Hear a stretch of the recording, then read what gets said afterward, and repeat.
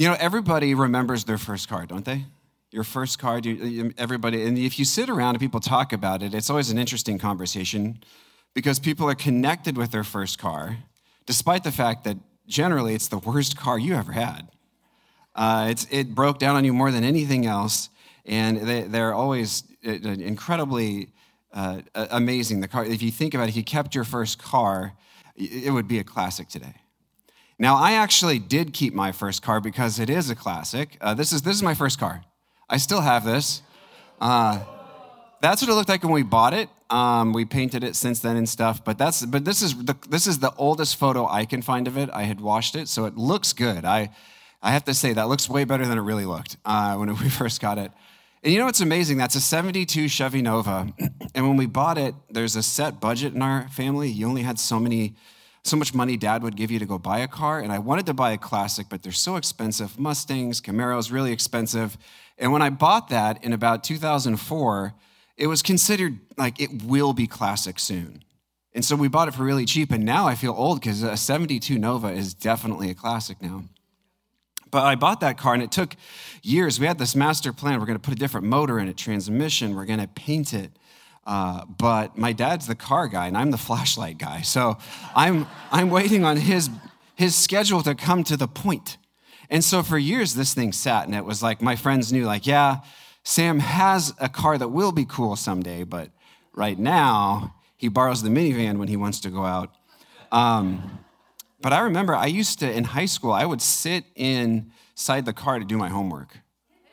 I would go out and I'd sit in the car, and it was just parked like we didn't have anywhere to put it, so it was like out in the grass, and the grass is growing up into it, you know what I mean? It allowed me to get on top of the bees, because for some reason bees are like old cars, are like mansions. They move in. But I sat in it and just did all my homework in it, because it's like waiting for the time for it to come through. There's something about those, like hanging on to the promise, going to see it, being around it as we wait for it to come around. My parents, I remember hearing from them that when they bought their mobile home that was going to go on to my grandparents' lot until they temporarily saved up and bought a home, they would go to Burger King and they would buy Whoppers, because they were 99 cents apparently at the time, and they would eat them and just look at the mobile home inside the parking lot, where eventually they would pull it out of. There's something about remembering those promises. And we find those that were there as the promises being fulfilled, they cherished them, and it meant something to them. It meant something to them that caused them to break out into song and to really absorb it. Hope in the Advent is more really than even just joy at the infant Christ of Jesus coming into the world. It is a joy for what this means and where it's going, what the promises are, and what we will have one day, like sitting in your one day will be a classic rusted out car, waiting for the day that it will be.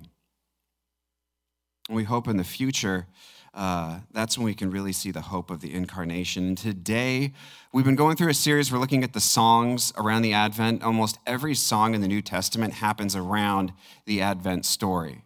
There are times when people were struck so deep with the meaning of what was happening that it caused them to burst into praise, or praise is coming from heaven. And today, we're actually going to go into that heavenly praise. Each song has a traditional title to it.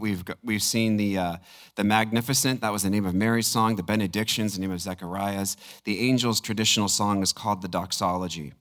So today we read the story of the Doxology and look at who did it go to, what did it mean, what was the power of it. And we're going to begin this in Luke 2, chapter 8.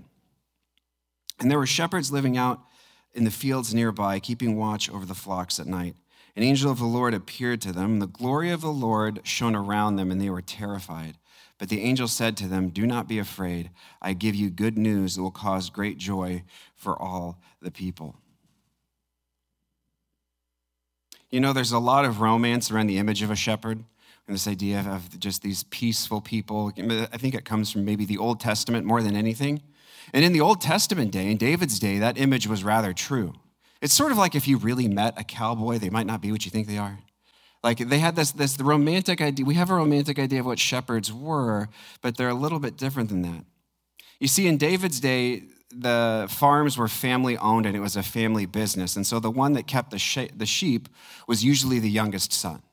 So the youngest son would go out and he might have helpers, but they were all related and the sheep belonged to them and they protected them in a personal way. This is the family sheep. Jesus refers to this dynamic of the difference between hired hands and the owners is that the hired hand does not protect the sheep. And when trouble comes, they flee. In the time of the first century, when this story is happening, when Jesus' story is happening, the small farms are all bought out by major and essentially conglomerate investors. And these families would own different people's farms, and the shepherds were not family people at all. They weren't children. The sheep didn't belong to them. And what you find is that the kind of person who would be willing to live in the wilderness and be filthy under minimum pay is the kind of person who doesn't belong in polite society. And shepherds at this time have a terrible reputation. There's someone who wrote a lot of stuff about Jewish culture in the region during the occupation, during the time of Jesus. His name's Josephus. He writes a lot about the culture, what people thought, how people perceived Rome and how they perceived their own people. And he wrote something about shepherds. He said they were dishonest and crooked and had a way of confusing mine with thine. They were thieves, they were trespassers. They would give reports back of like, a sheep fell off a cliff and we had to eat it. And you wonder, how many sheep did you eat from from your flock that you're supposed to be keeping, and claimed that they were injured. They would trespass and they would steal. There was sort of this idea of, we can't leave this side of the field open because shepherds are nearby and they'll come and they'll steal our produce. They were very difficult people. And it's where basically it was like the Australia of the day. The penal colony was to go be a shepherd and you would get kicked out. In fact, the shepherds were banned from taking part in religious ceremonies. They're considered ceremonially unclean. Furthermore, there's a code that said that shepherds' testimony in court couldn't be accepted as evidence because they were so dishonest. And so they have this horrible reputation, and we miss it, but the people who would have read this would have thought, shepherds, seriously? I cannot believe that's who it first came to. This isn't the glamorous thing that we can sometimes play it up to. They're rather scandalized. It attracted a certain type of worker. In fact, as I was thinking about who would I relate this most likely to in today's culture, probably the best thing would be is, what if the angels appeared and sang songs to a homeless camp downtown? It would be similar. It'd be the same kind of people that we don't allow places, that they come into stores and everyone watches them and everyone closes their handbags and everyone's keeping an eye on what are they doing. They stink. They seem unclean. People feel pushed. They feel that repulsion, that desire to push them away. And that's the astonishment of who this comes to, of who the doxology will be saying to. These are the recipients of an amazing proclamation. Going on, the angels continue to speak. And they say, today in the town of David, a Savior has been born to you. He is Messiah the Lord. And this will be a sign to you. You will find a baby wrapped in clothes and lying in a manger. There's a triple title here of Jesus that personifies who he is, who he will be, and what those men needed very urgently. He is a Savior, and these are men that desperately need saving. He's Messiah, meaning he is the one that they've been waiting for. The line of David has produced the Savior that is to come, that is the Messiah, the chosen one. And even though they are pushed out of religious festivities, essentially told, you can serve Israel, but you are not Israel. And the fact that, in fact, there's something interesting about these particular shepherds is that sheep were not kept near Bethlehem except for one purpose. Bethlehem was near Jerusalem, and the temple would keep their sheep out there to bring in for sacrifice, meaning that these people that are banned from the service and being banned from going and seeing the sacrifices given were likely caring for the lambs that would be taken for sacrifice. And yet they find that it's still their Messiah, they're still Israel, it's still their Savior. And he is the Lord, which means that he has the authority to do whatever he wants. And if he shines his light and lifts up these humble men, who could choose against him? And Paul says something like this. He says that if God is for us, who can be against us? If Christ has chosen you and lifted you up, who could have a word against you? And this is an incredible proclamation. The Messiah prophecy has been going on for a long time. It's actually one of the first prophecies ever given in Scripture, given by God himself, that from Eve, from the woman, would come a chosen one that would crush the head of the serpent. And it begins to grow. There begins to be more. Moses speaks of a Savior that will come. It's spoken that will come through David. So these promises get more and more specific as the nation waits for the chosen one to come and to deliver them. And the promises always sounded the same. One day the Messiah will come. One day he will come, he will come, he will come. The Doxology is incredible because it's the first time it's said the way that it'll be said for the rest of the New Testament, for the rest of history, the way we say it now. The Messiah has come. To be the recipient of that is a grand cosmological, historical honor given to these lowly men. This is an incredible promise given to humble men. What does the Savior, Messiah, Lord, do for all people? What is his promise? What will he do? And the angels continue. And suddenly a great company, meaning more angels, appear. The heavenly host appeared with the angel and praising God and saying, "Glory to God in the highest heaven, and on earth peace to those on whom his favor rests." This amazing declaration of peace. And there's something that probably music people appreciate it, but the highest to lowest image that's in it. That from the highest heaven, meaning that if there are layers to heaven, we're talking from the throne room of heaven all the way down to man, this praise, this doxology, this celebration's being held. Elena and I, we got tickets to go see Handel's Messiah last night. And I didn't know what Baroque music was, and now I do, and it was great, but it was long, and it got really hot in there. But before it did, there was a really interesting, enjoyable part. It's always trippy the day before you're going to speak on a passage that, like, you hear it, and it's in Handel's Messiah. This passage is in it. If you're not familiar, it's a classical music piece, and every now and again someone gets up and very dramatically sings part of the Messiah's story. And they do this part, and the composer, Handel, did something interesting. And this is 300 years ago, but when it says the highest heavens, the people in the choir that have the highest voices, they sing, and the people with the deepest say, "And men below on earth." And then the men below on earth gets higher and higher and higher until they're joined together. And he was a very deep thinker, Handel. He thought these things through. He was praying a lot. And actually said he was struck so much by godly inspiration, he composed it in 24 days, and it's a 3.5-hour long concert. And I can testify it takes 3.5 hours to hear all of Handel's Messiah.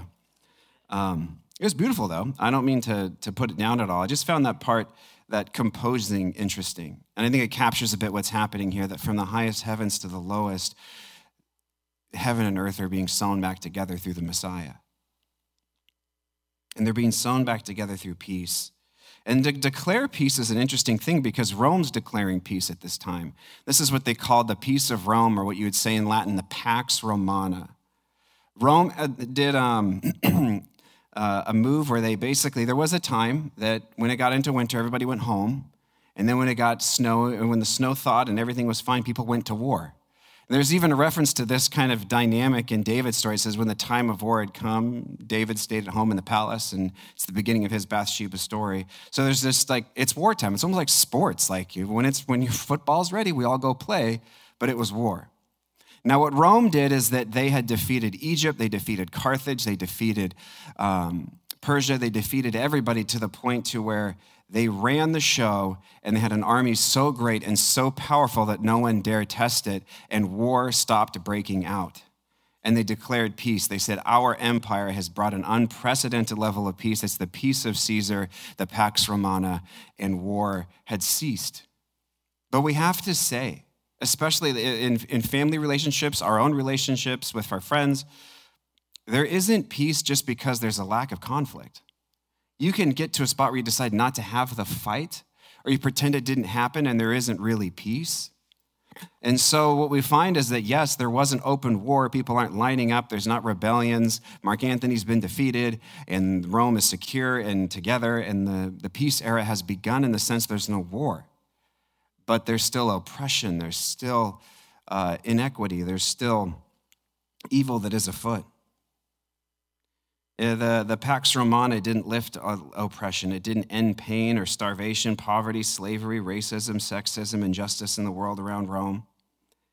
peace as man defines it is not as God defines it. And I know the video I'm about to share I've shared before, but I feel like it's just, even if we remember it, it's good to see it again and to be refreshed. So I'm gonna play a video. Before, I'll just set it up for you. This is a group from Portland called the Bible Project. They want to take the themes and concepts, motifs of the Bible, make them approachable to people through some beautiful illustrations. And so this is their video they've done on the biblical concept of peace.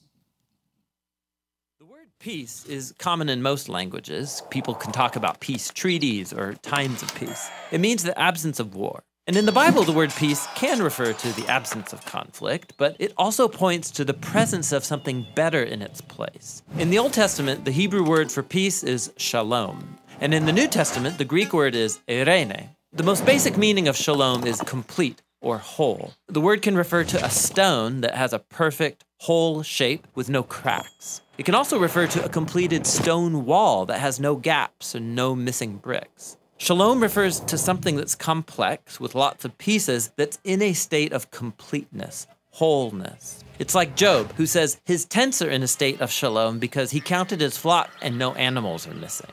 This is why shalom can refer to a person's well-being. Like when David visited his brothers on the battlefield, he asked about their shalom. The core idea is that life is complex, full of moving parts and relationships and situations, and when any of these is out of alignment or missing, your shalom breaks down. Life is no longer whole, it needs to be restored. In fact, that's the basic meaning of shalom when you use it as a verb. To bring shalom literally means to make complete or restore. So Solomon brings shalom to the unfinished temple when he completes it. Or if your animal accidentally damages your neighbor's field, you shalom them by giving them a complete repayment for their loss. You take what's missing and you restore it to wholeness. The same goes for human relationships. In the book of Proverbs, to reconcile and heal a broken relationship is to bring shalom. And when rival kingdoms make shalom in the Bible, it doesn't just mean they stop fighting, it also means they start working together for each other's benefit. This state of shalom is what Israel's kings were supposed to cultivate,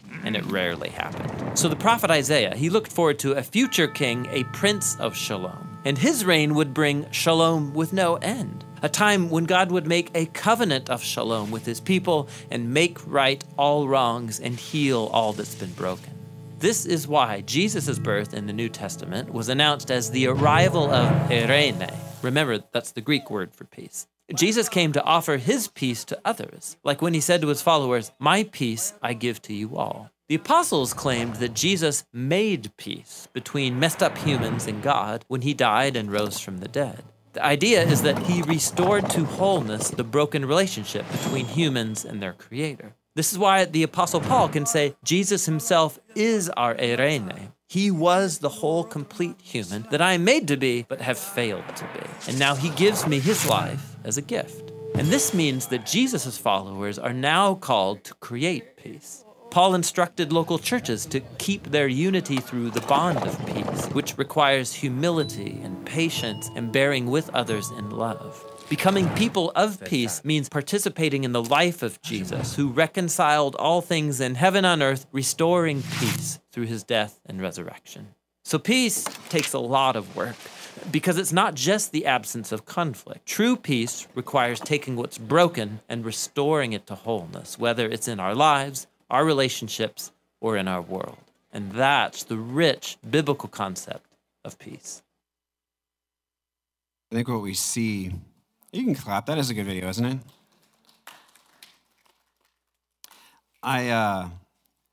The need for being whole, at harmony with ourselves, with the world, with the relationships around us runs so deep.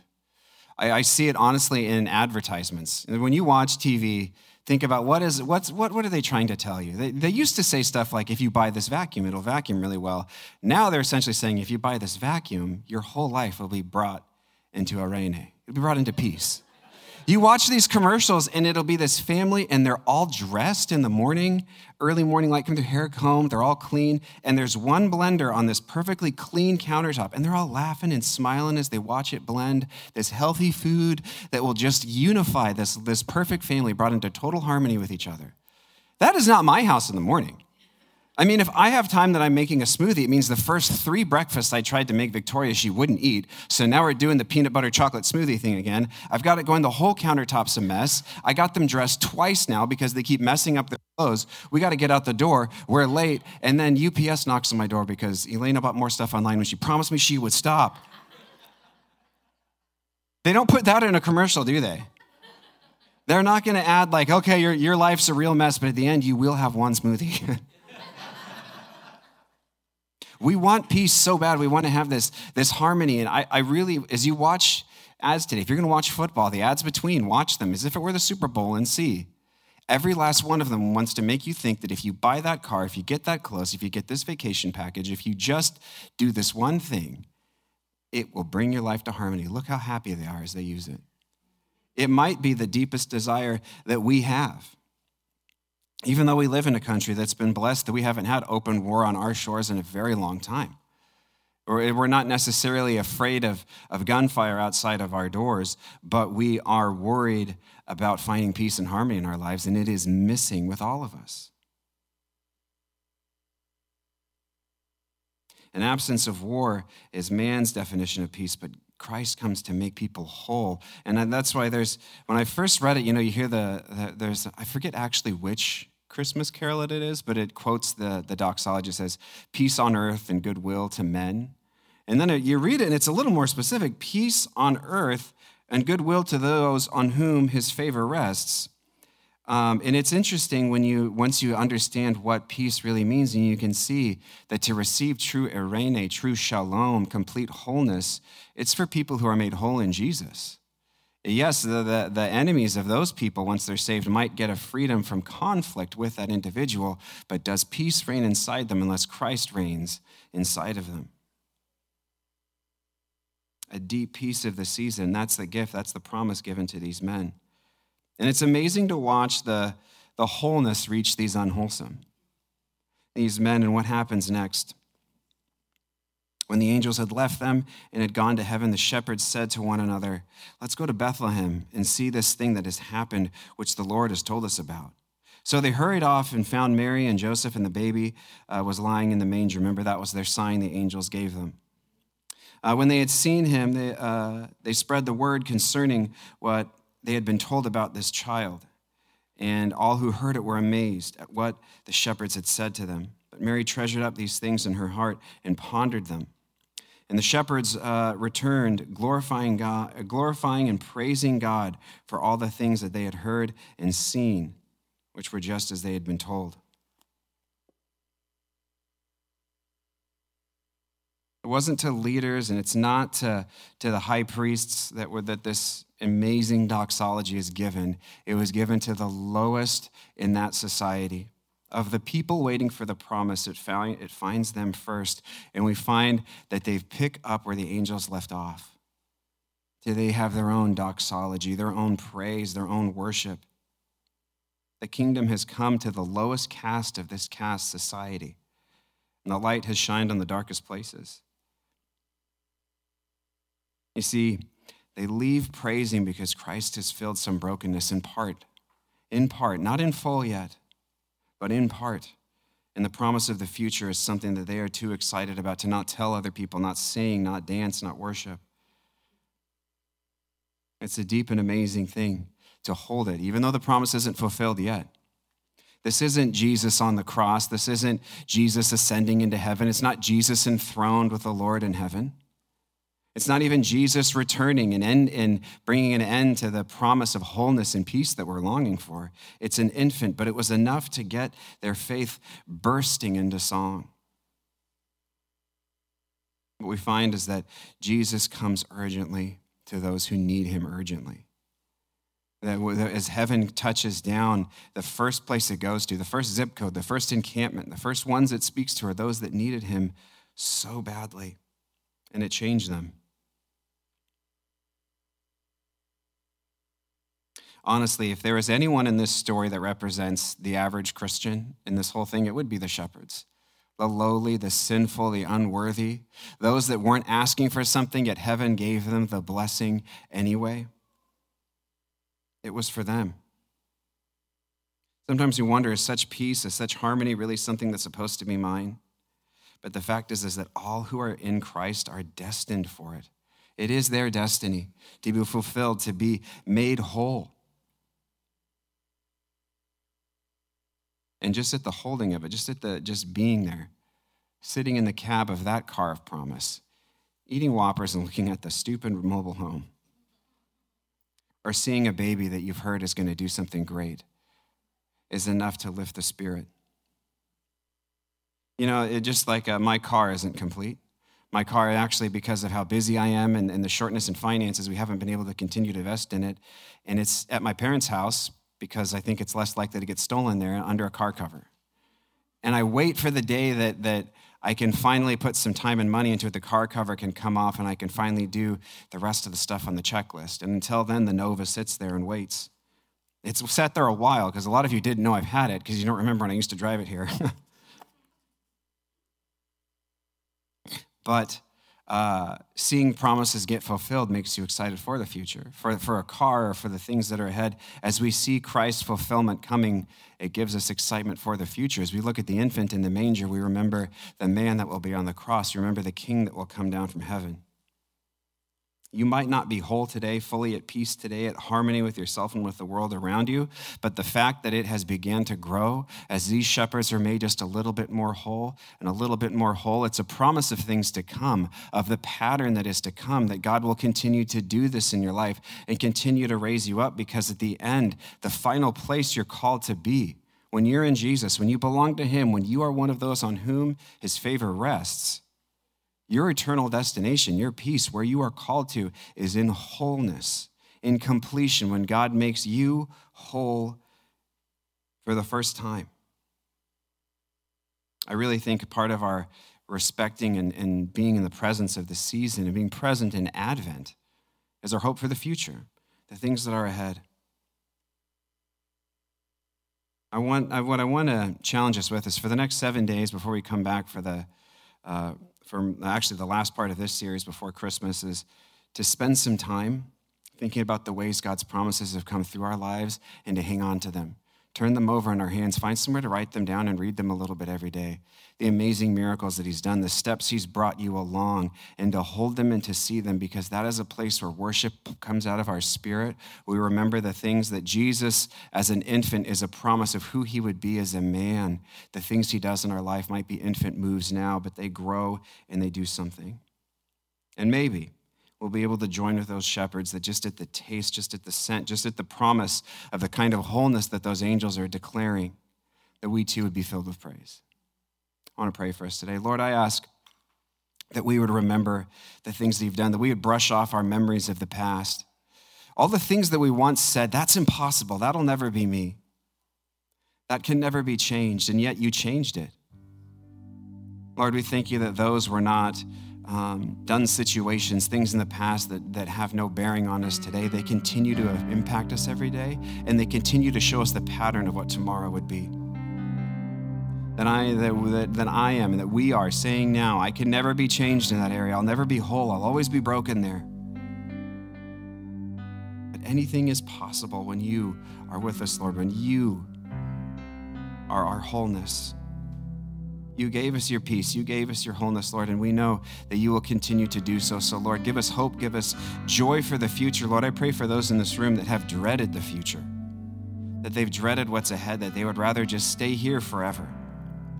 Lord, would you give them such spiritual anticipation and excitement that they would not want to stay here forever as they look forward to where you lead, where you take us. We thank you for the little promises. Just as the Messiah came, beginning as a little promise and has grown and grown and grown to deliver us, to be our Savior, to be our Messiah, to be our Lord. I thank you for the little promises that you've given, that you fulfilled. We wait for that great day that we're with you. Let us praise you for the past and let it impact the way we see the future. In your name we pray, amen.